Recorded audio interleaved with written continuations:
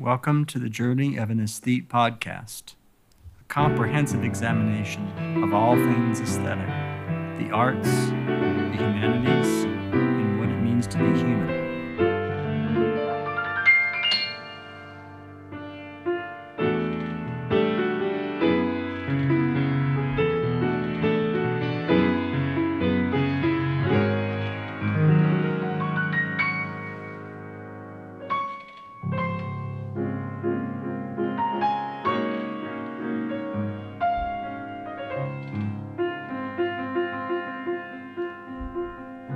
This is the first time that we've talked, right? I think. It's absolutely, yes. I think it's just been on Facebook and Messenger at this point. Yeah, Messenger, but we've never spoken verbally. Right. And so I basically know your daughter much more than I know you, because I've known her for like 12 years. That's 12, true. 13 yes. years. And that's under very unusual circumstances. That's just having gone to mass art film screenings, you know. That's interesting. Someone living in Boston. So right. if I wasn't a fan of Saul Levine and those kind of movies, I probably might never have met Miley, and then I would have never have met read Shark Girl. So it's strange how the connections between people. It's true, yeah. That it's really fascinating, kind of fun.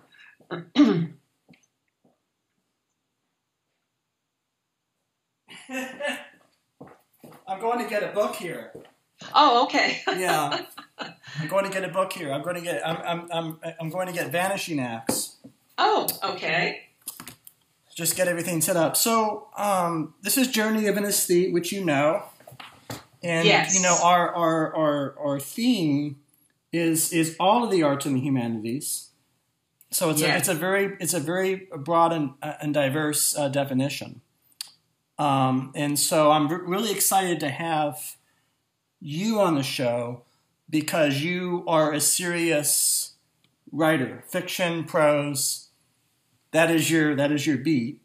That is your beat, and it's great to have somebody who is a master at something on the show, and that they we can go deep into the weeds, as they say these days, right? About about both what it means to be a writer, what prose means to you, what got you writing. I know that your daughter is a sound design person and visual artists. So some of this, I mean, obviously artistic ability is partly genetic, at least a little bit, right? Mm-hmm. It runs in families, no?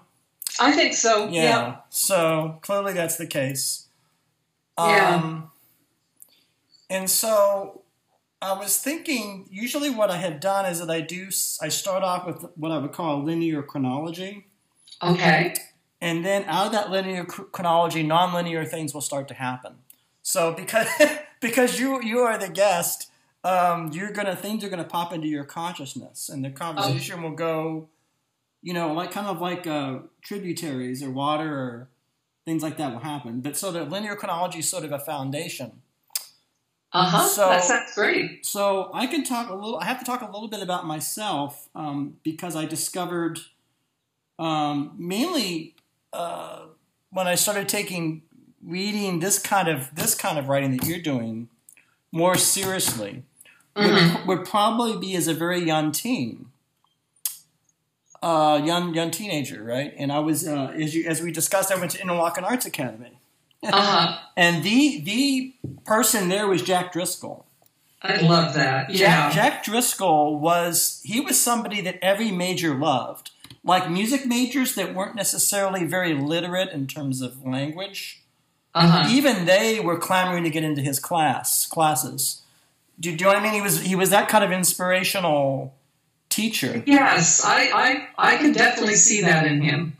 And so I think this would have been 84, and he had a class, which I think is maybe a dated title for the class, but it was called Man's Search for Meaning. And that was the class everybody took, or a lot of people wanted to take. Right. Jack Driscoll. And I went in that class, and we opened up, we read Jim Harrison's Farmer, which is a beautiful novel. Which I'm sure you know Jim Harrison's Farmer. Yes, and I know Jack is a fan of Jim Harrison. Yes, definitely. And we read Ken. I think we started off with Ken Kesey of all things. I mean, we didn't start off with Tolstoy. Didn't start off with, start off right off the bat with Ken Kesey's One Flew Over the Cuckoo's Nests. Wonderful. With the first line, "They're out there," and he would go into a deep kind of analysis of who's the they and what does it mean that they're out there, and really beautiful. And I never really encountered up until that point sort of the value of literature on that level in that one class. And of course the class was called Man's Search for Meaning. And meaning, of course, is why the arts exist. Sort of making meaning. And then, lo and behold, what is this, 20 years later, I'm reading this wonderful book called Shark Girls by you. When did Shark Girls come out? Right at the end of 2009, and some sources have listed it, therefore, as 2010. It was right then in November. Yeah. So, and then it's Climbing the God Tree, and I think Miley said you must read my mom's books, and so I started to read your work, and I read Shark Girls on a long Amtrak trip. Actually, it's not so. It was an overnight type of thing. I live in Weaverville, North Carolina. This is back in '90 when I was probably visiting my mom. So I was going from Boston, Massachusetts, and taking that long, the sleeper car actually. And I think one of the few books I took with me was Shark Girls. So I read the entire book, I think, on that. Oh, great! On that trip, and but that's getting too far ahead, because in terms of linear chronology, you'd want to go back to your origins as an artist, as a writer. So when you were a younger person, what were the books you loved? Or maybe they weren't books. Maybe it was a movie. Maybe it was a TV show. Maybe it was a poem. How did you come? It was books. Okay. It definitely was books. I think I sort of started out with the sort of more children's fantasy books like the Wizard of Oz. And in that case, I had, when I was 5 years old, I had a very, very bad case of measles. Oh. And I missed about probably half the year of kindergarten. And at that time, of course, there was no measles vaccination at that time. Oh, wow. And there were instructions to parents that if their children had measles, they had to be isolated and they had to be in a dark room because of the correlation that it could damage your eyes. So if you can imagine a 5-year-old child having to stay away from her brothers and the rest of the family in her room with no lights on for the entire day, needless to say, I was going a little crazy. And my dad would come home from work, and he would bring new Wizard of Oz books. And he started out reading some of them aloud to me. Oh, that's beautiful. Yeah, it was wonderful. And then as I started learning, more about reading myself, I ended up reading the entire series of them as a child. So I kind of grew into literature that way through the fantasy element. And then as I got a little older, discovered that I particularly liked realist fiction. And now I tend to, in my own writing, incorporate elements of magical realism, but I don't write fantasy. Yeah, I mean, these categories, these are, of course, very useful. Yeah. Sometimes when you're discussing writing in a more, I don't know if the word, in a more in-depth way. Right. So there's a truth to them.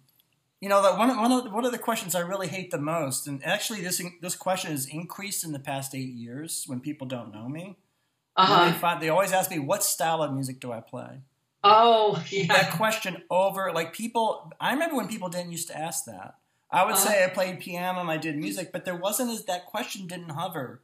Right. In a non-musician. And so that tells me something. There's a people today, I don't know if it's like they want to know if they want to spend their money on you or not, if waste their time, or if it's a style they like, or I don't know. It could be anything. That's interesting. Yeah. There is a correlation in writing too. I mean, I get that kind of question phrased like that. What kind, once they realize that I'm a fiction writer, well, what kind of books do you write, or what kind of fiction? And I guess they are waiting to hear if I say something that rings a bell with them. If I say I'm a fantasy writer or science fiction, they'll jump in with things that they like in those genres. Yeah. It's a little harder to describe literary fiction, and make it appealing to the average person who asks you that question. Well, it's a difficult issue because my relationship to the written word is very deep. Mm-hmm. I mean, I've been reading books since, I was a very early reader and early to talk. I was early to do those things developmentally. And so I was reading, Orwell's 1984 as a child, as a young child, and things like that. Yeah. And I actually wrote, you'll love this, I read Marilyn French's The Woman's Room. Oh, my goodness. I read it when it came out, so that means I read it when I was 8 or 9, right? In the 70s. Oh, wow. And so reading that book gave me, but I didn't know when I was reading that.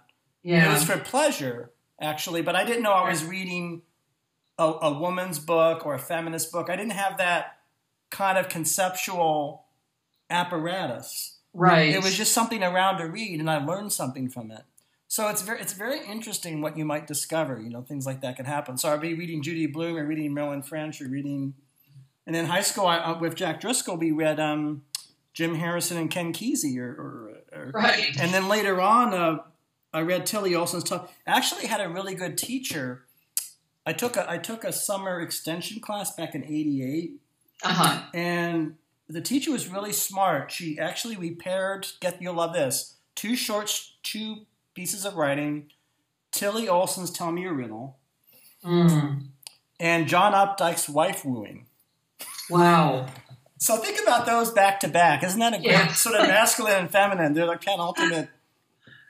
And isn't that something we got deep into both those things and discussed them?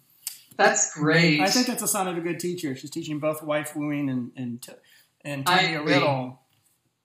I agree. Yeah. And of course, we watched the film version of Tell Me a Riddle, which I think John Sayles directed. Is that true? I don't know. It was a film version, I think, from 81 or 82. Yeah. I would have to revisit that. It's been a while. Anyhow, I'm getting too far ahead. But so you were absorbing Frank Baum. I was, and then ended up reading C.S. Lewis. His trilogy and Narnia, all of those. But at the same time, I was being given Nancy Drew mystery books and, the kind of child fare. But it's interesting when I think now, those were mystery books and the other was fantasy. So I guess we did have those classifications. But as a child, nobody says, here, I'm going to give you this genre of fantasy to read, or, you just read and enjoy it all. Yeah, it's interesting. I mean, of course, I need to ask you about geography, because from your fiction and a little I know of your biography, you traveled, right? You lived in different, so where would this have been when you were reading? Well, I grew up in Hawaii. I'm from Hawaii, so my childhood was spent there. And that was an interesting reading experience because lots of the things that I read, of course, took place, if they were, United States of American writers and books, a lot of them took place on what we referred to as the mainland. And the mainland to me was just this sort of vague concept of, the rest of the country. In fact, we weren't even a state until 1958. That's right. In fact, I think I mentioned something about that in Shark Girls. So there was always this sense of reading all of these American authors as sort of foreign and really interesting. Just a quick little anecdote. When my mom took me to the mainland when I was 16, my parents really wanted me to go to a mainland college and, to get the experience of a bigger world. And so when she took me looking at some colleges, we were at a little city park in Portland, Oregon, after looking at Reed College, And she must have bought somewhere, some picnic supplies. I don't remember, but we were having lunch on a picnic table, and I saw my first squirrel ever in my life at 16. Huh. And I went nuts over it because I had read, all those stories that had squirrels in it when you're a child. And I kept pointing to my mom, a squirrel. And she was getting so embarrassed because people were staring. Here I am, a full-grown young woman, jumping all over and going crazy about a squirrel. But I had never seen one, and they were in all the children's books. So it was... So that's an interest of your art, right? Because not to jump too far ahead, although we could get into it now, your art is very interested in the connection between human life and Earth stuff, right? Topography and geography. So that would be a case of living in Hawaii, having different animals and different insects and absolutely. Than what. And I'm sure there's some of that in your current novel, Figure of Buddy. Yes, it's... because Buddy's so interested in those things as a character. It's a major theme of mine. And, the more the world turns into, real trouble with climate change, the more I write about it. It just the world that we have that's in danger. From the ravages of changing climate, birds migrating too soon and not having the food that they want, or too late, or everything gets thrown out of balance. So, that is a real concern. Yeah, I think, and so you were basically experiencing a different climate. Yes, different what you're calling mainland, I guess, right? Yes, yeah, definitely. Hawaii is the tropics, and it's now getting quite hot. It wasn't. I was just back there in May and June, and it was really quite hot. And I remember those months, from my childhood as just being delightful. It was still delightful, don't get me wrong, but just, at least 5 degrees hotter every day. Wow. It's a reality, and artists are going to respond to that. And prose stylists like yourself, not just writers but prose stylists, which to me is a little more to it, are certainly going to want to talk about that. Yeah. But so you're in Hawaii, and I guess when do you start doing your own writing, or what's the next stage or step in the evolution of the written word and what it means to you, or when? I started out in poetry, actually. And when I was in high school, I took a creative writing workshop, and the teacher was very encouraging. She thought I had talent, and she was really, stressed that this might be something I would continue to do. And so when I got into college, I did take creative writing workshops, but I don't think it actually occurred to me that I could make a career out of it until, maybe right at the end of undergrad. Where was your undergrad then? It was at the University of Washington. Okay. In Seattle, and talk about a different climate. Wow, that's a big change. I felt like I went from beautiful sunny tropics to rain, basically.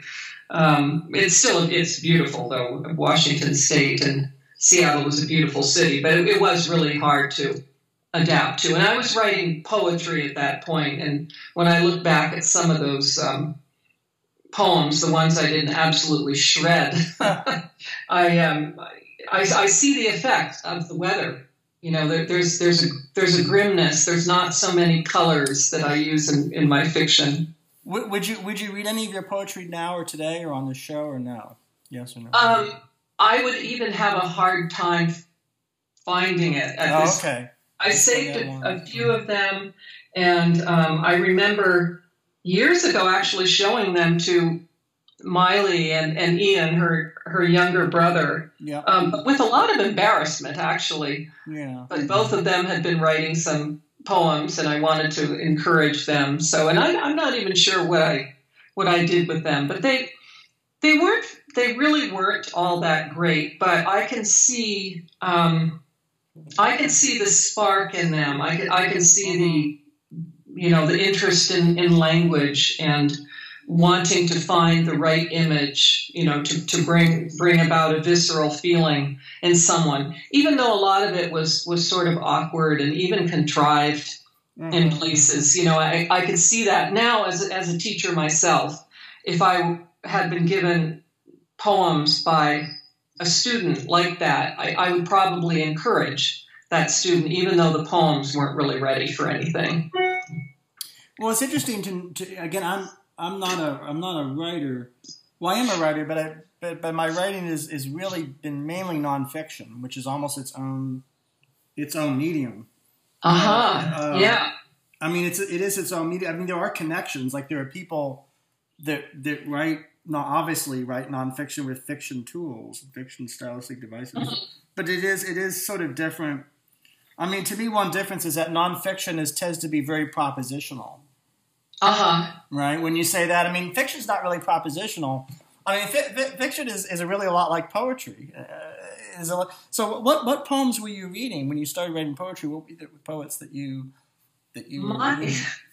my absolute favorite poet was Theodore Redke, and I still love his poetry when I come across it. I just there's something in the way he used imagery along with his own experience. Some of his poems when he wrote about growing up in a family that ran a nursery in a greenhouse, and just some of those poems were so visceral, and I think probably my poems got maybe a little better when I discovered him, in the sense that I attempted to imitate him and couldn't successfully do that, but I think it upped the poems a notch. So that's the major name that comes to mind. Yeah, he was a big one. And then I liked a lot of those 20th century modernist poets like Sylvia Plath and just some of the I guess nowadays they would be considered more classic, as opposed to contemporary. But when I was reading them, they weren't contemporary. I mean, they were both actually, in those two cases, dead at that point. But their writing was still pretty fresh. Well, it's another interesting question about how human beings categorize things, or what, is this classic? Is this modern? Is this... Yeah. And I know that you experience that because your work is often categorized as experimental fiction. Is this true? It is true, yeah. And I haven't the faintest idea what... We could get to that later. I actually don't really know what that means, I have to say. Because I've read... Do you know? I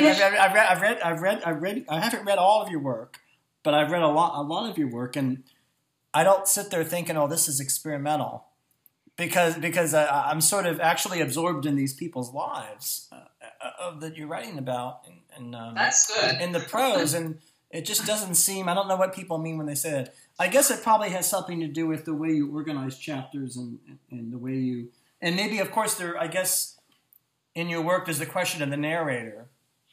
Right. Or the tone of the narrator, which I guess is considered radical because it's not an objective, or it's not. Yeah, that's true. And I think a lot of it is structure, as you pointed out, and the shifting of the narrator and point of view.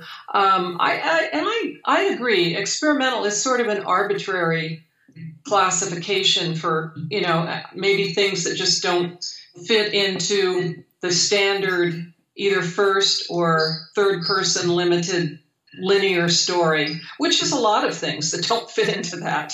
Yeah, that's true. And so you reading Sylvia Plath, but then something happens to make you write short stories, right?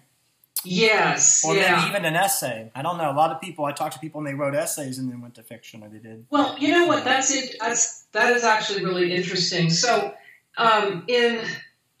at the end of my undergrad, I did take a fiction workshop, and I was sort of surprised because I didn't think I would know how to write a story, and I was sort of surprised when one just came out. But I still went to graduate school mostly on my poetry, but that was where I ended up really switching to fiction. I worked with John Hawkes and poems, and told him that I had only written one story in undergrad, but I really, really wanted to write fiction. And I guess he saw, because the poems were narrative, he saw that there was the possibility. But one of the first things he had me do actually was write a personal essay. He said that was the best way to, get a sense of narrative flow and creating scenes and sort of working from your own memory and making connections that implicitly a story would do, but in an essay, you maybe think about it a little more. So he had me do that, and it was an eye-opener. So John Hawkes is really the person that got you. Would you say he was a mentor at that time? He was. He was definitely a mentor. And I think, when I think back on teachers who really turned my career into the direction it took and made me a writer, it would have been the teacher in high school, the poetry workshop teacher. But then I had another poetry workshop professor in undergrad, Nelson Bentley, who didn't have a huge reputation as a poet, but was one of those Jack Driscoll-like teachers who just, he was just amazing. He did very unconventional things sometimes and then very conventional things, and just opened our eyes to the possibility of stories, basically. Even though he was talking about poetry, things were being framed sort of as narratives. And then when I went to graduate school, it would have been John Hawkes. So it's interesting that, the first teacher was a woman, but the other two were male. And a lot of times people, think, well, if you have a mentor, usually it's your same gender, but not necessarily. You said the first teacher was a... Yeah, she was a woman, and I'm trying to, back then we called her Miss Takahashi. That was her last name. I believe her first name was Diane. And then I know that right before I graduated, she got married and changed her name, and I have no idea what her name is now. I did at one point try to look her up because I wanted to thank her, but she disappeared with the name. That's really fascinating. What years are we talking here? Just time period wise, when we the Hawks and Diane. I was in college undergrad, basically from 1969 to 1972, and then.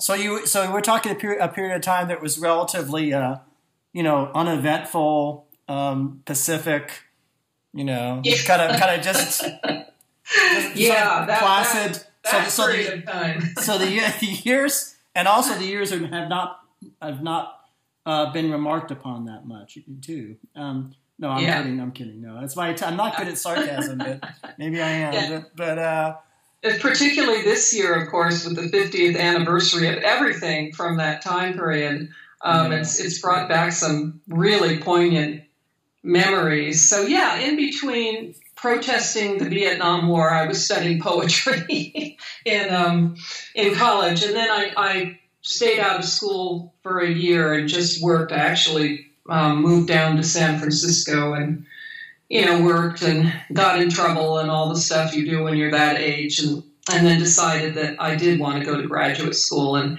so it was the years that I was with Jack Hawkes were, I guess, roughly 1973 to 1976, somewhere along. As you know, those are, maybe you don't know, those are some of my favorite years. They are some of your favorite years. I'm a 1970s historian. I'm a lay historian, admittedly, but I take it pretty seriously. Fabulous. Yeah. So, by any chance, have you read the letters of Elizabeth Bishop and Robert Lowell? I have read some of them. I never actually read read the book, but I have come across them, Okay. you know, in other ways. And they are both, actually, I should have mentioned them too. They were also very influential, you know, to me in poetry. I loved both of them. Yeah, absolutely. I mean,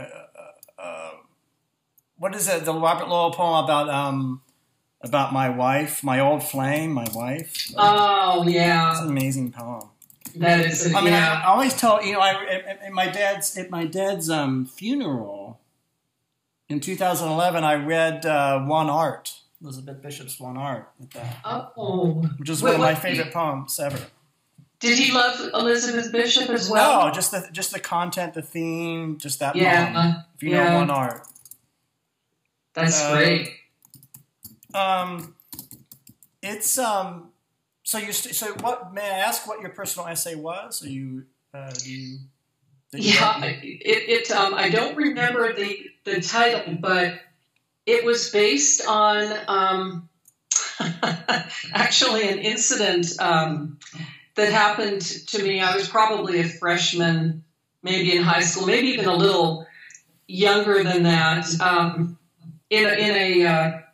The girls' bathroom at a football game. Oh boy!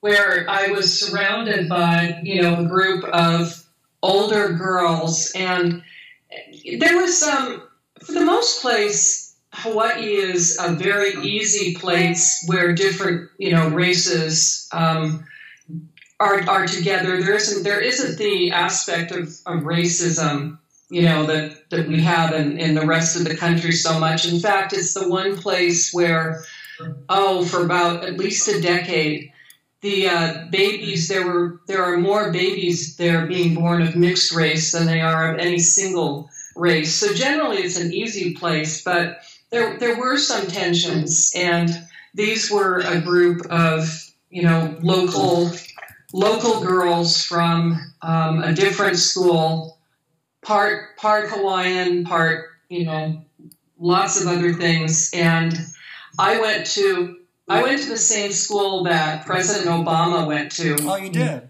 Punahou, yeah. So it was a school that, you know, created a lot of, you know, among others who didn't go to it, there was a sense that if you went, you were elite and snobby, and at that time, a lot Caucasian, but that very much changed. That's definitely the minority race at Punahou or anywhere else pretty much in Hawaii at this point. But at that time, there was a little tension. So I wrote about that. I wrote about my fear and, you know, what happened, which was nothing at all. You know, just this sort of sense of, I think they wanted to make me feel afraid and see that. And that was all they, you know, needed to do. But in my memory, it was a very big deal. So, and I wrote about that and brought in race relations and, you know, things a little bit like that. But the story part was what Jack Hawkes was very interested in, and, you know, just teaching me how you can go into a scene like that and remember it, but fictionalize it as well. So you're writing this piece of. You wrote this piece about your own experience, this memoiristic essay. Yeah. And you're interested in this other part of it. You're interested in the story. Exactly. And then what happens? Do you write a fictional piece after that? I do. And I started out with what nowadays people call short shorts or microfiction. Okay. Mostly because I wasn't confident enough to develop a longer story yet. And he was fine with those, you know, and I think they were definitely instructive. In fact, I generally start my own workshops that I teach here at Binghamton University off with the little microfictions or short shorts as well, and then we move into the longer stories. So I started out with those, and eventually they grew because he would talk to me how I could develop them, you know, how you could move a character through other scenes and have it go someplace. And the result of that was what? Did you start getting published, or? I got yes. I had actually one fairly big publication that came out of a story I read in that class, and I'm trying to remember the name. It's funny, I remember the name of the magazine, the journal, but I don't remember the name of my story in it. It was Tri-Quarterly, which yeah, that was a very, very, and I guess it still is. It's gone online, but it's so. But then I had quite a long dry period, years. So there's sometimes the sense, and it might be the same in music and the arts in general, that if you do something that feels fairly big in your career, that you've made it, that one thing after the other, it's just going to all open up. And of course, that's not necessarily true, and it certainly wasn't for me. I think it took quite a while for me to start publishing again, and then when I did, it was a little more regular in literary journals. Well, Tri-Quarterly was a big name, was it not? Mm-hmm. I mean, wasn't Tri-Quarterly the equivalent of, say, in the past 20 years, Raritan? Maybe Dick Poirier's. Well, I think now T. Jackson Lears does Raritan, but it's that kind of almost a highbrow type publication. I don't know. Was it? Yeah, and it's interesting because it was when you. Getting back to the experimental writing thing, it was known for publishing writers who were more experimental. I didn't think of this piece that I did as necessarily experimental, and nobody labeled it one way or the other, but they took it. And of course, Jack Fox's work in general was definitely more of a prose stylist approach to. I remember for him, language was everything. Language was first, plot was second, and maybe even last, depending on the piece that he was working on. That's true. That makes sense. I mean, because it's a medium made up out of language. Yeah. Right. It's not sculpture. It's not someone dancing. It's using words. So I would think that things like syntax are really important. Yep.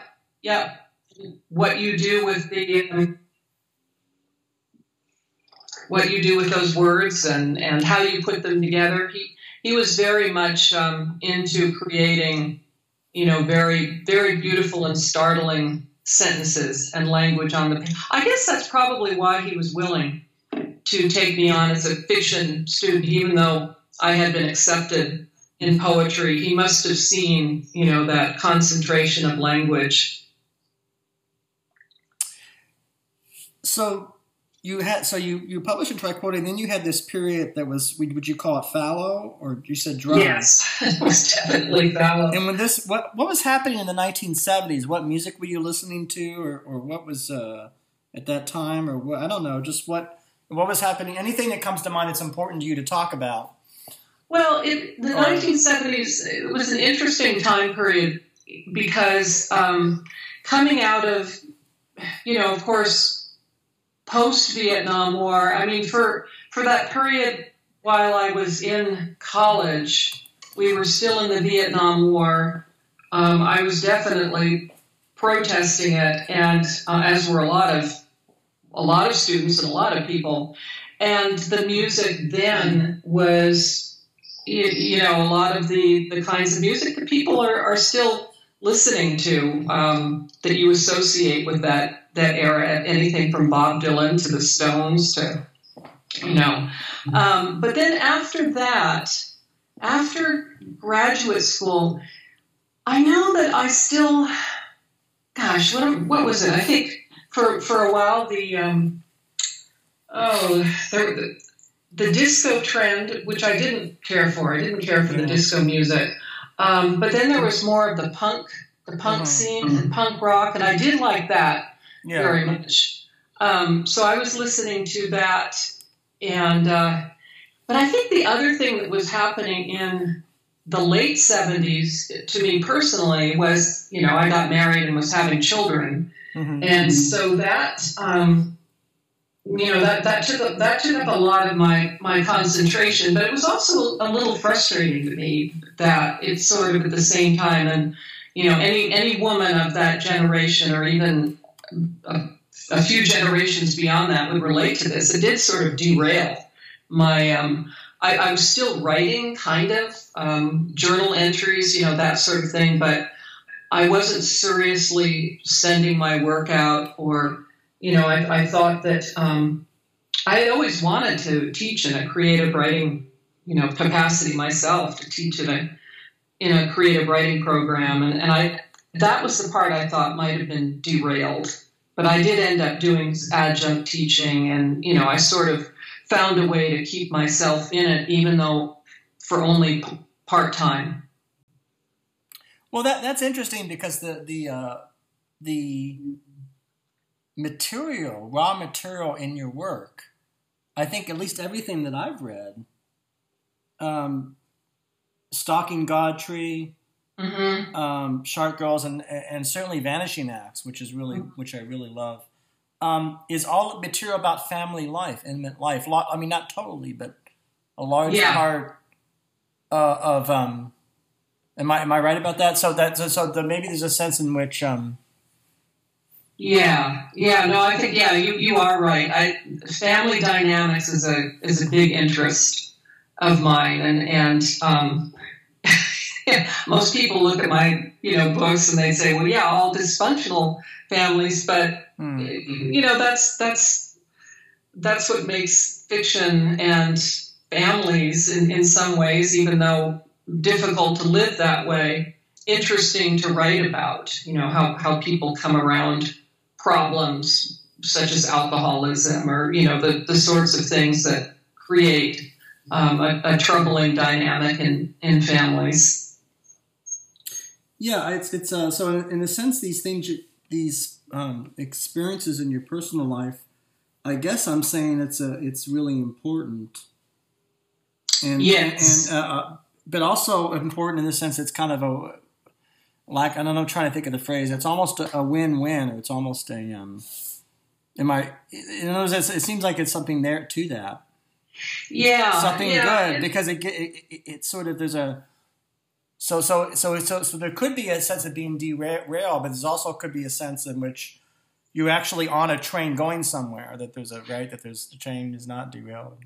I think that's actually a really good analogy. But you're on it, but you don't necessarily recognize it at the time. But I think something in me must have recognized it, because I did when my kids were babies, and I really didn't have time to sit down and write a story. I did do journaling, and then by the time they were older and went to nursery school or whatever, I tended to do my teaching at night. I would take whatever times of the day they weren't around and write. So I was continuing to write. I just it took me a while to start sending my work out again, and publishing, and feeling like you're seriously involved in a career track. So is that the world, not world, is that the period out of which Stalking the Godtree emerged?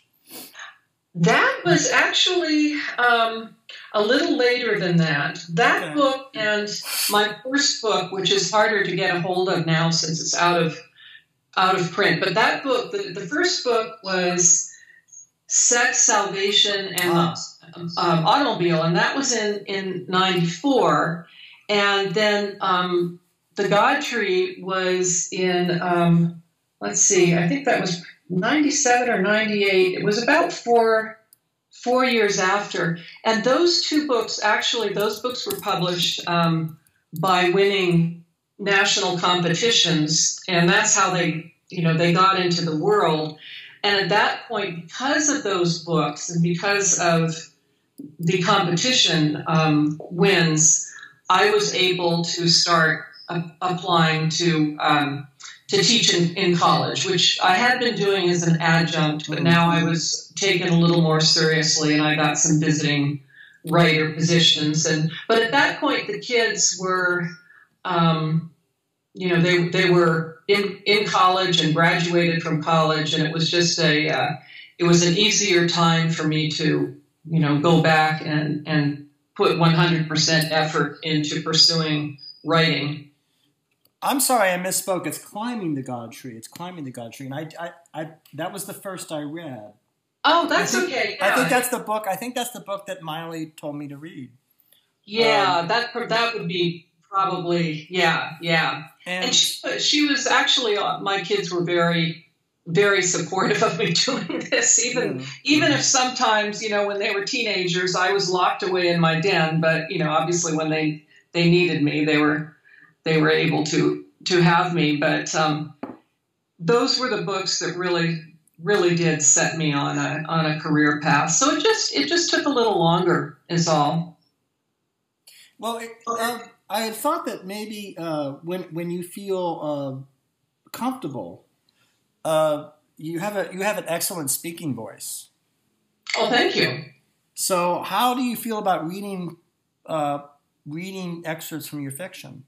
I would be happy to. Because, again, there's a lot here. And for the audience that doesn't know, well, in general, if, somebody who's never approached your work, what would you say? So, Climbing the God Tree, Shark Girls. There was Dream Lives of Butterflies. Dream Lives of Butterflies, that's right. Yeah, that was, that was right before Shark Girls. That was a couple years before Shark Girls, and those were linked stories. So yes, for an audience who doesn't know, what is a linked story, and what does that mean in terms of a form? If somebody doesn't know quite, how would you explain? Yeah, that's actually a specialty of mine, as it turns out. That's right. You're known for this, but for the uninitiated, what is that?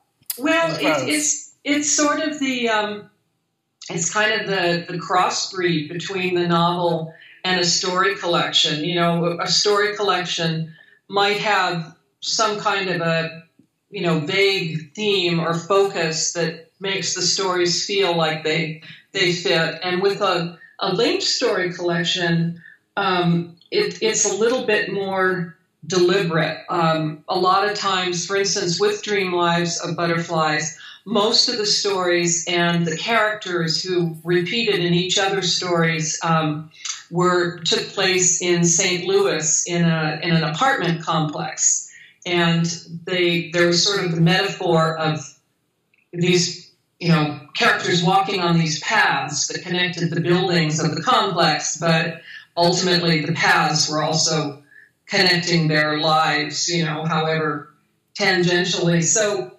there's that aspect. With Climbing the God Tree, which you might remember, there was an incident that happened where there had been a crime committed. A young woman was murdered, and the person who did it is in this prison in this town, and the character Ellie comes and works as an art therapist. That's right, teaching in the prison in Maine, correct? Right. So there's stories that spring out of this thing that happened, and once again, they are mostly located in this fictional town in Maine. So you can see kind of there's a novelistic sense in these things, but it doesn't have to. All stories don't necessarily need to build to a final climax.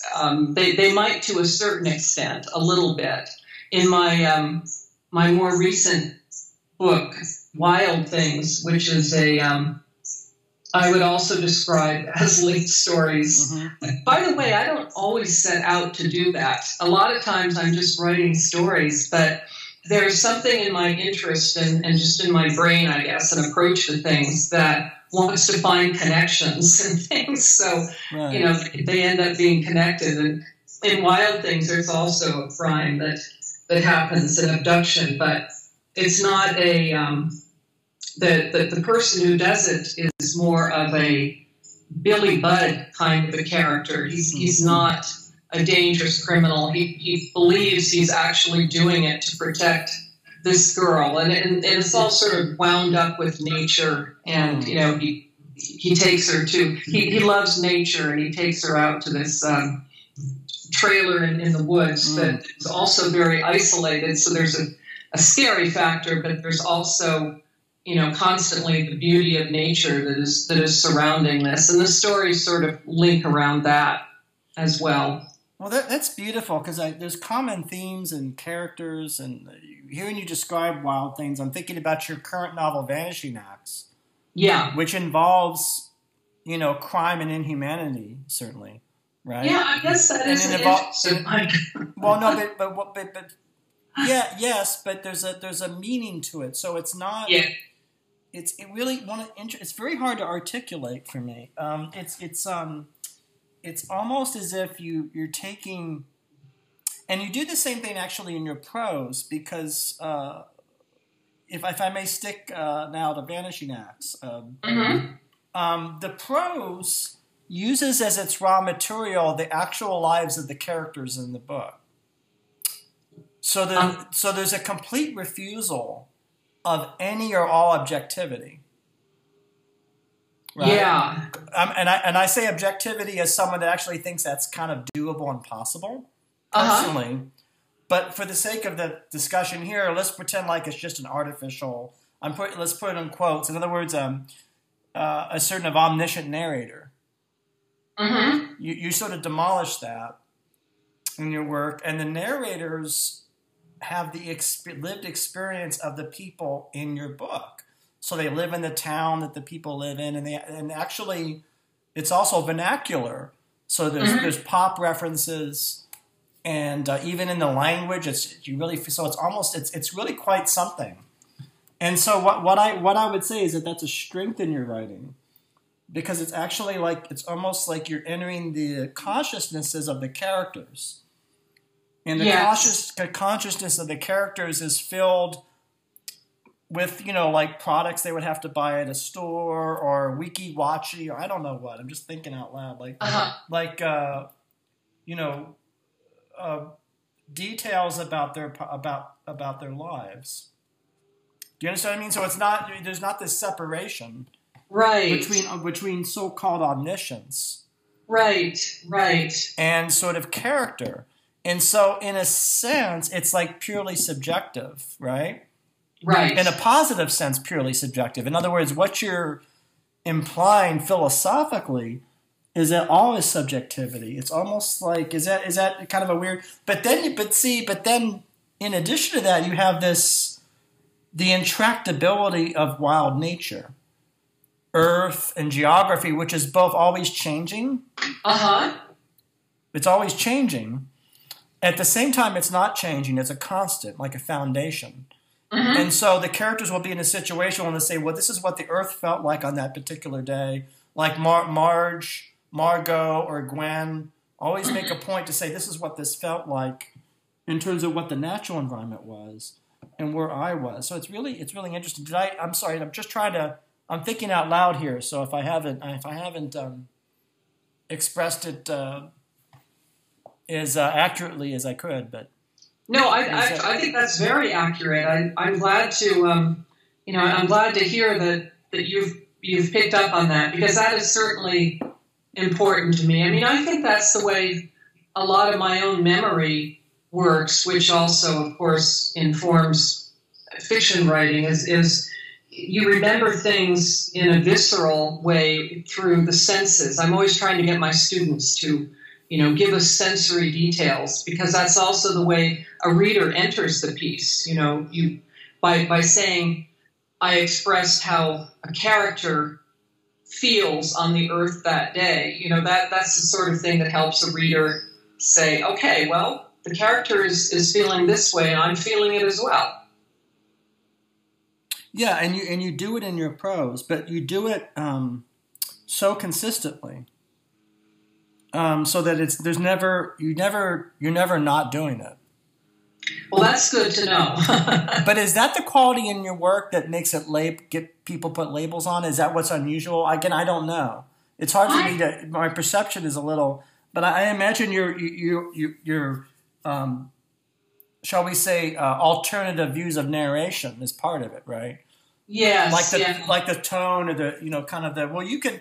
Do you want to read parts of Vanishing Acts? I mean, one of the things I'd like the listener to experience is how you enter the voice of these very different characters. Oh, yeah. Like, for example, Buddy is very much a masculine voice. He's a budding entomologist, right? Right, I love that part. He's complaining about his girlfriend. He has a really, I guess they would say, problematic relationship. Yes. But then again, you enter the girlfriend with such so I guess it would be good maybe if you don't mind, to sort of read sections of some of these very differing characters. I'd be happy to. Because show the audience that you really understand. You really understand the people you're writing about. Which is I guess that's what writers want to do, right? That's important to them to try to do that.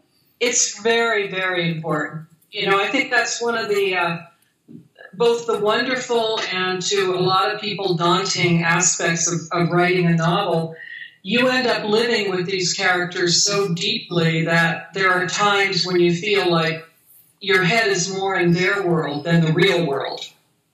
It's one of the reasons that I need my summers. A lot of times I will have a writing residency or something where I can just concentrate on doing that, because it doesn't, to be able to inhabit a made-up character's voice and consciousness, it takes some doing. Well, it leads me to believe that they're not really that made up. Of course, that's a philosophic question, right? Because as you know, there are English critics. I don't mean British English. I mean critics of English who think that it's all made up. So people tend to go around and around, and that it's all a function of the language, or it's all. And I tend to get away from all them. Right. I don't tend to enter into that debate. I mean, I have my own opinions about it, and if you ask me, I might answer, but it might not be important to me. Yeah, I do think it is the job of a fiction writer, and I think that what makes a story successful is that we have to bring a character to life to the point where that character doesn't feel made up. The character feels that Buddy feels like a living entity, living, very bright, a little bit awkward teenage boy who loves his girlfriend more than she loves him back. I mean, that the kind of things that people hopefully would understand. Right. When you read Buddy, hopefully somebody would be getting that, that he's drawn that in that real sense. And also your chapter headings, like you'll have Buddy, then you'll have Buddy again, and then you'll have an interruption, you have Gwen. Then the next chapter is about Houdini, and then you have some of the, and you combine, Jody Johnstone is just the father, right, in this family. Right. He's the disappearing father of Gwen, and I found him absolutely fascinating. Well, he's a spectral influence, but you use these chapter headings that are almost like titles in a movie. Yes, exactly. But they're not. But they're not titles in. So the kind of movies I'm thinking of is like Godard. Right. It's like a Jean-Luc Godard movie, not like a Studio Hollywood film. So I guess you could say that's experimental, right? That you're using that kind of collage. Yes, I think that's true. Yeah, and that was exactly the reason that you were saying he is a very spectral influence as far as his family is concerned. He's dead. They believe that he vanished in the surf, in the really high surf. Other than Madge, who has always believed that he's pulling one on her. So. So what comes into your mind that you would like to read? I mean, again, my only simple request is that it would be more than one voice, maybe Buddy, maybe Madge, I don't know. What do you have anything there that you'd want to like to read? Let's see. Are there any Was there a particular section of words that you liked? And I guess also I would have to ask, are we talking of maybe a page from each character, or what was your thoughts here? Oh, I would think maybe a page. I mean, again, this is a pretty long form type of show, right? So I don't want to give short shrift to anybody or anything. Maybe something that really gets into the interiority of a person, like maybe Buddy's desire as a male, maybe, or maybe I don't know, or maybe if you could do it, you could also do a scene, the scenes of the women in the family, and the nursing. The question about the nursing home again. I don't want to give too much away about the novel, but there's just a lot there. So I'm going to defer to your judgments. You're the author. Okay. I turned here to page 51, which gives us Buddy and a little bit of Madge, a little bit of Marnie, his girlfriend, for a couple pages, and then there's a section after that on Gwen. Mm-hmm. Gives us Gwen's frustration dealing with Madge. Mm-hmm. I could do that. Absolutely. A couple pages or so from each. Is that about right, do you think? That's more than right. That's perfect. So okay. Take it away, Jaimee. So I will go ahead. So this is chapter 6, Buddy. Mm-hmm. After that night in the Palm Gardens Motel, they had spent the next on Cujillo Beach. Marnie was beyond pissed. No money for food, hiss of the waves sliding up on the shore, go home, go home. Todd, Marnie's lunatic uncle, was in Tripler Hospital for a treatment, and his hippie pals were using his place for the night. Marnie refused to stay there with his friends. I'm a model, she said. I don't spend the night with wastoid freaks. You're a fuck-up, buddy. You know that, right?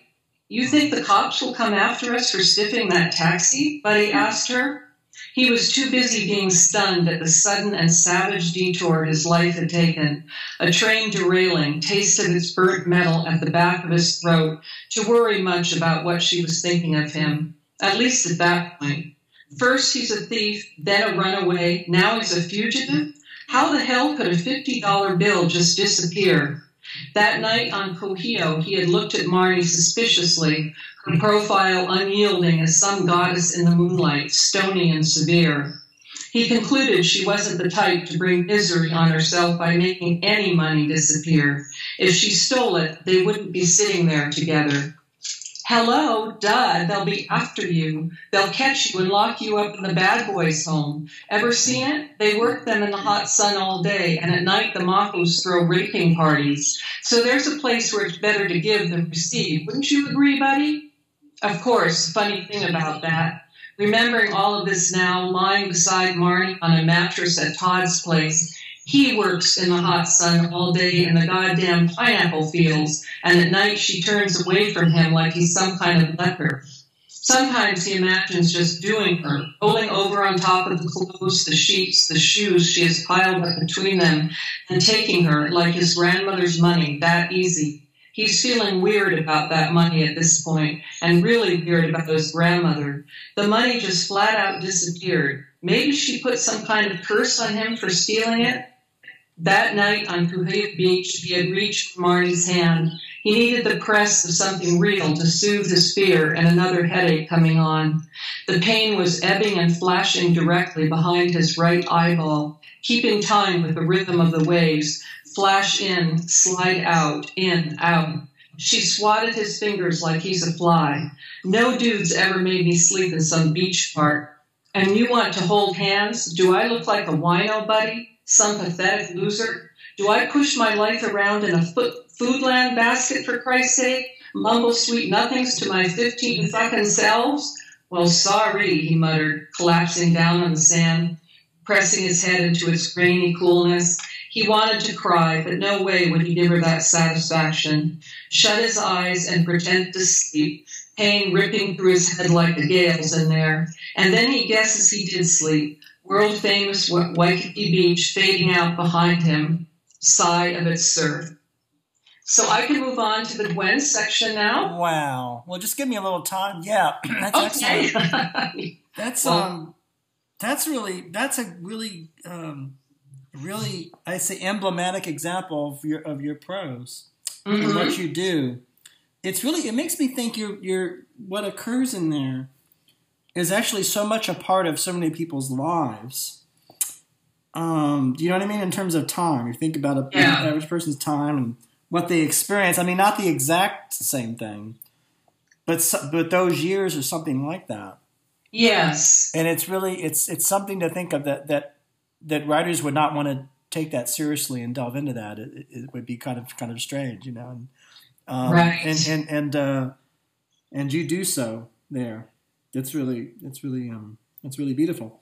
So you're going to read from what part of is it? So what I thought I would read then is from Gwen, his mother. Actually, the very next chapter that begins on chapter 7 on page 60. 60, yep. And she's, of course, Buddy has run away, and she has her hands full. She's dealing with her mother, who is, sort of losing her grip on reality from all these TIA strokes that has created a sort of dementia. And so Gwen is very both concerned and irritated and frightened, having to take care of her mom, while at the same time just being absolutely beside herself that her son has run away and she doesn't see a way to get him home that wouldn't involve police and making her son resent her for the rest of his life. There's already problems there.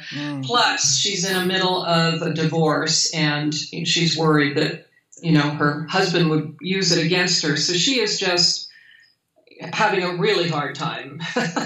So I'll read a couple pages from that chapter, which also brings Madge up a little bit, her mother. That's right.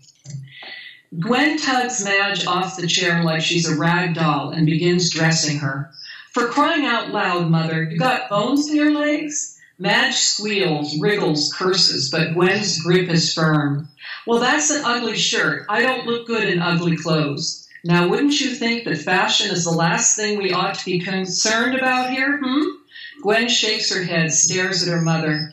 The sagging skin on Madge's forearms hangs out of the sleeveless top like two elephant trunks. Jesus Christ, Gwen mutters. With respect, the pain of Buddy's leaving suddenly punches her hard. She sucks in a ragged breath. I think I need a drink. With Madge in tow, Gwen heads toward the kitchen, Madge wagging her finger. It's a little early, don't you think? Look around and tell me, is anyone missing? Am I a mother without a son here? Nothing is too early when your child is gone. I said I need a drink. Madge snaps. So drink then. Just what do you think you're doing with me? She yanks at Gwen's hand around her wrist, makes a motion to unfurl it like dough. We're going out. That's what I'm doing with you. Since lately you've been acting like a child, I get to treat you like one and hold on to you. She pours her wine, then lugs Madge out the door. Guide her firmly, Dr. Alvarez said, but don't yank. This when Gwen tried to haul her mother out of her office after Madge engineered a sit-down strike on her doctor's desk. Remember, inside a person afflicted is an adult who's known a lifetime.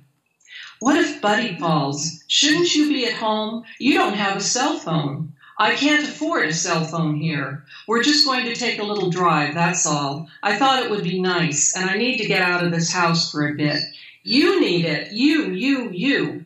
Gwen sips from a plastic cup filled with burgundy, tart in her throat, plodding the familiar path, Madge pinching her arm. Okay, Mother, we need it. She fires up the Mustang after they've settled inside. The motor roars, sputters, chokes, and stalls. Then she does it again. Jesus, Mother, you ever get this thing tuned up? Madge sits in the passenger seat, brittle as straw. Gwen backs slowly out the dirt driveway, then heads up the road. Should I read more of that, or does that give you a sense of that chapter? Oh, so you don't want to go on, she rubs her aching forehead? Jesus. I could go on, yeah. On road that they're traveling on, because that gives us a little bit of the description of Mauna Loa and the area that they live in, which is very important in the book. Yeah, go ahead. Okay. She rubs her aching forehead. Jesus, she whispers again, more like a plea. Her eyes burn and her stomach hurts. What she really wants to do is to curl up and sleep, pop 2 Xanax, maybe 3, dreamless. She places her hand tentatively on Madge's leg, quivering in the passenger seat like something caged. Is she frightened?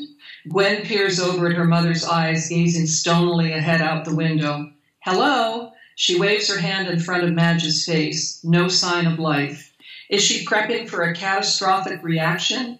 Dr. Alvarez's term for when the way Madge can have a flat affect one moment, then suddenly she's grotesquely excitable and paranoid over who knows what. They pass the bird park on the Mauna Loa Strip Road, then continue winding as far up the mountain as you can get in a car. On both sides, there are groves of koa trees, slim young ones, and the huge, towering 100-foot variety Hawaiians built their canoes from. Leaves are silvery and shimmer in the rare air that becomes sweeter and thinner the higher up they drive. They pass ohia trees with fiery red lehua blossoms, Pele's flowers growing abundant in the old broken-up lava flows. Pele, the Hawaiian volcano goddess, life among the ruins. Gwen stares out the windshield at the landscape, thinking how foreign she feels to it, how out of place and out of touch with everything she once loved. A bitter taste on her tongue, blinking back tears. Buddy! Madge's eyes remain fixed ahead. Gwen parks the truck at the top of the road, shuts off the engine and climbs out, then reaches in and slides her mother to the edge of the seat, carefully lowering her legs to the ground. Madge's once shapely calves are tent spikes now, spindly and bent. She makes a huh sound, scowls at Gwen. Leave me be, what's wrong with you, she sputters. With Madge's hand locked firmly into Gwen's, they stroll over to the edge of the old pavement where a trail begins, shards of green olivines glittering in the dirt. Spread out below is Kilauea, its crater stark above the cloud line. A quilt of clouds stretches over the rest of the island, a slap of violet water, ocean beyond. Pu'uo'o steams in the distance. Gwen sucks in her breath. The raw beauty of this land always made her long for something, and she's not even sure what. But there's that familiar ache. How about that stopping place? Well, thank you. That's beautiful. Well, the novel is Vanishing Acts. It's Jaimee Wriston Colbert. Everybody should go out and get this book. I recommend it to everybody. It's published, it's an unusual publishing company, right? Fomite, yeah. Fomite. And people can get that on Audible, or they can get it at a physical bookstore. And they ought to, because it's really worth it. There's a lot here. I think it's a novel about so many things. I mean, the scene that you just read is something that's has a universality to it, right? In terms of human experience of what people I think people have to deal with in their own families in life. Right, right. So I think that makes it very valuable. Is there anything else you want to say about this novel, or about Fomite Publishing Company, or? Well, just about that particular scene, which I think the last paragraph that I read expresses one of the themes that I think is fairly traditional in a lot of fiction. Which is you can't go home again. Which is what Gwen is trying to do when she busts up her marriage in Maine and takes Buddy to the big island of Hawaii where she grew up and where her mom is having these problems. And she feels like she just can't fit in anymore. She sees the landscape that is the landscape of her childhood, and always, as she expresses, it always makes her feel something, but she can't quite put her finger on the feeling. It's that sense of longing and maybe aloneness, and she feels that she battles that the whole time she's back home in Hawaii, and of course she turns to less healthy ways of dealing with that, but I think are very human as well. She turns to her alcohol and Xanax bottle a little too often. Yes, it's a good summary because we're getting it from the writer who wrote it there, which is all too rare these days. People like to weigh in on all sorts of things when they don't really often have the most how do I put this politely? They're not often the most skilled interpreters or of what it is they're talking about. So in this case, we have it from you. Is there anything else you want to say about this book or about what you want the reader to think about, or you could talk about Hawaii or anything that comes to your mind? I will say actually something about this book that I think people working in the arts would probably like to hear, and I think maybe have a similar experience. This book was actually I would almost call it a problem child for me, in the sense that I conceived of it initially way back in the 90s. Wow. And I would attempt to write it. I wrote a couple drafts, and it just I couldn't quite get it right. I had at different times in my life since then, I had a couple different agents try to sell it to no avail. It just there was something. And I think probably what happened a lot, too, was I would start getting ideas for other books, and they would become more immediate and pressing. And so I would work on other books, and it would kind of languish. And at one point, I would say, I don't know, 5, 6 years ago or thereabouts, I got the idea of Jody Johnstone. And before, in previous drafts of the book, he really only existed as a catalyst for the book. He didn't, the book always started out with that prologue where, the memory that Madge and Gwen have of the father, particularly Madge, going out with his surfboard on a day of wild surf and never coming back again, was always kind of the crux of things in the book. But then everything moved past that, and the family dynamic became more important and immediate, but always colored by the sense of this disappearing father. And I got the idea of Jody Johnstone as a disappearing father who maybe hadn't really disappeared. It's just that everyone thought he did.